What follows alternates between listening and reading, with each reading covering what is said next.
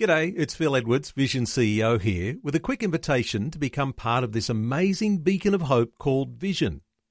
Together we can put our love into action to help people of all kinds build or rebuild their lives on the truth of God. Please consider the part you can play during our upcoming Visionathon appeal, remembering that it's your support that makes Vision possible, including this podcast. Life, culture and current events from a biblical perspective. 2020 on Vision. On a Thursday, always good to get an update on the way things are happening that shape our culture. Ashley Saunders, the National Director of Family Voice Australia, back with us again today. Hello, Ashley. Welcome back to 2020. Thanks, Neil. It's good to be with you, and good morning to your listeners. Ashley, let's talk about the developments this week in the Parliament. Of course, the same-sex marriage debate has continued. The same-sex legislation going through the lower house. You've been monitoring along the issues as they have been discussed, the speeches as they were made earlier this week. What sort of things are outstanding for you as you've heard some of the representations that have brought the passage of this bill through the lower house? Well, there's probably a couple of things in particular. One is that the Prime Minister said that he would move or support amendments to ensure, firstly, that all celebrants, civil and religious, would be in a position where they wouldn't need to make or preside over a wedding against their convictions. And secondly, that charities who have a traditional view of marriage would not be prejudiced. And so, on the one hand, we say, thank you, Prime Minister, for recognising that and for being willing to support those amendments. On the other hand, it actually gives the lie to all of the things that same-sex marriage advocates were saying throughout the last few months, that there are no implications. That there are no implications for freedoms, there are no implications for organisations and so on. And so that's the first thing, that the Prime Minister's willingness to support such amendments, in a sense, gives the lie to what same-sex marriage advocates have been telling us, that there are no consequences. And the second thing is, I was disappointed to hear Tony Abbott's speech on Tuesday when he said that if same-sex marriage in fact leads to more commitment, relational commitment, stability in relationships, then it would be something that would add to the social fabric of society. Now, sure, he's saying there if, but at the same time, it just disappoints me that not only is he willing to support the bill, and he said he would. In fairness, he and a number of others said if the plebiscite, if the postal survey has a yes result, I'll respect the will of the people. But the speech went a bit further than that and said that if it adds to the social fabric of society, that it's something that a Conservative should not only accept but should support. And so I was personally disappointed by that. There are some disappointments too to reflect on, where people may be feeling as though even Conservative members of the coalition have somehow or other watered down their opposition to the idea of same-sex marriage, and watering down to a point where somehow or other it looks as though they haven't fought hard enough. Any reflection on that? There is a sense of disappointment in the community, and that's what I'm sensing as I talk to people, as I listen to people in different states over the last few weeks, that there is that sense of disappointment of being let down by people from whom Christian men and women around the country expected more. And in fairness to the politicians, they've been in a very difficult situation.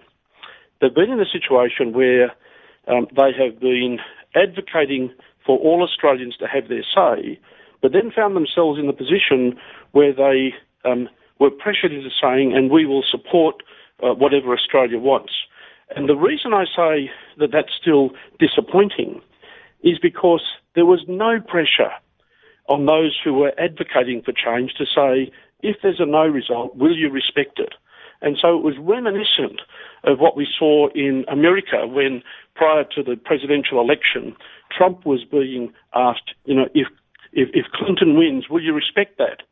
But nobody said to Clinton, if Trump wins, will you and your supporters accept that? There's a sense in which those who are more on the left, right around the world, about different issues, are saying to the conservative people, you've got to respect our will, but we're not going to respect your will, or we're not going to accept the will of the people if it goes the way we don't want. In fact, again, coming back to marriage, up to 1/3 of those who voted yes, this is what research shows, that up to 1/3 of those who voted yes in the marriage survey did not primarily do so because they support same-sex marriage, but they did so primarily because they're sick of the issue, they wanted to get it off the agenda, and they knew that unless the same-sex marriage advocates got what they wanted, it would continue on the agenda, that they wouldn't respect a no vote, that it would continue on the agenda, and so they said, let's just shut them up and give them what they want. That's not very good for democracy. No, it's a big mistake. And you've been monitoring along some response from church leaders, not only those who are leading denominations, but those who are simply leading perhaps congregations. And the reactions are quite significant. Yes, they are. And in Tasmania, the Reverend Campbell Markham, who is a Presbyterian pastor in Hobart, and your listeners, not only in Tasmania but in other parts of Australia, may remember the name because he and his church are involved presently in an anti-discrimination issue in Tasmania, where he's been taken to the Anti-Discrimination Board because of things that have been published about same-sex marriage in favour of a biblical view of sexual ethics. And so Campbell Markham has been wrestling with the idea, if same-sex marriage is legalised in Australia, if the Marriage Act is amended in such a way that the institution of marriage does not accord with a biblical view of marriage that I teach and practice and understand, can I have anything to do with that social institution? And he has made the decision that on the day that the governor signs the Marriage Amendment Act into law to allow same-sex marriage, that he will submit his resignation as a religious marriage celebrant. He hasn't done so lightly. I spoke with him a week or so ago when I was in Hobart. He hasn't done so lightly. He is more than happy to be involved in Christian men and women coming in a public way and committing themselves to each other before God, but in conscience he cannot be involved in something that calls itself marriage, but which is not marriage. And so that's the view that he's come to, and I know that there are others who are wrestling with that idea. Can I have anything to do with an institution that defines marriage in a way that conflicts with my conscientious convictions? Ashley, do you think there might be a few earthquakes denominationally from Christian churches and their leaderships as to how they deal with marriage issues into the future? Are there things that you're hearing that you're able to report? Yes, there are any number of churches that are wrestling with that issue. Some churches have a more denomination-wide approach. Others have a more autonomous approach from different churches. But there are some denominations that are going to be wrestling in a very difficult way with the whole issue. And in particular, I refer to the Uniting Church and to the Anglican Church. And in both of those cases, you could even say that the denominations are potentially split over this issue.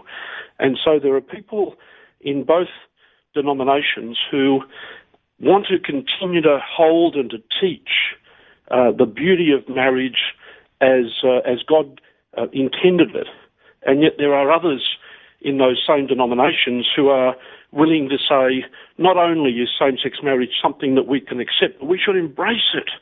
And it can be part of who we are.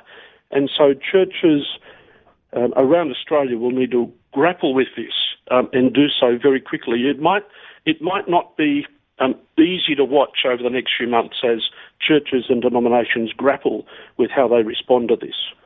Well, there are so many things happening, other things other than the marriage issues. Let me ask you very quickly about a couple of other issues. Of course, dual citizenship and the referral of federal politicians to the High Court, 9 in total from yesterday. What are your thoughts on the referral of those politicians? I think anybody over whom there is any doubt at all needs to be referred to the High Court or needs to refer themselves to the High Court so that the High Court can once and for all in the life of this Parliament make some decisions, and we as the people who have elected our members of Parliament can have confidence that they're not in breach of the Constitution. The thing that I guess not only it alarms me, if I can use that word, and that is that over the last few months we've been hearing from the Leader of the Opposition entire total confidence that we've got this great process, it doesn't impact any of our people, whereas a few months ago, if the opposition as well as the government and the crossbenchers had said, well, you know, there's some doubts about this one, there's some doubts about that one, we do have a good system, but maybe the system let us down in a couple of cases, and if they'd all been referred to the High Court earlier, we wouldn't now still be talking about it. We really need to ensure that this week either people agree to them being themselves being referred, or alternatively the Parliament votes to refer to the High Court absolutely everybody and anybody over whom there's any doubt at all, so that we can have confidence in our Parliament.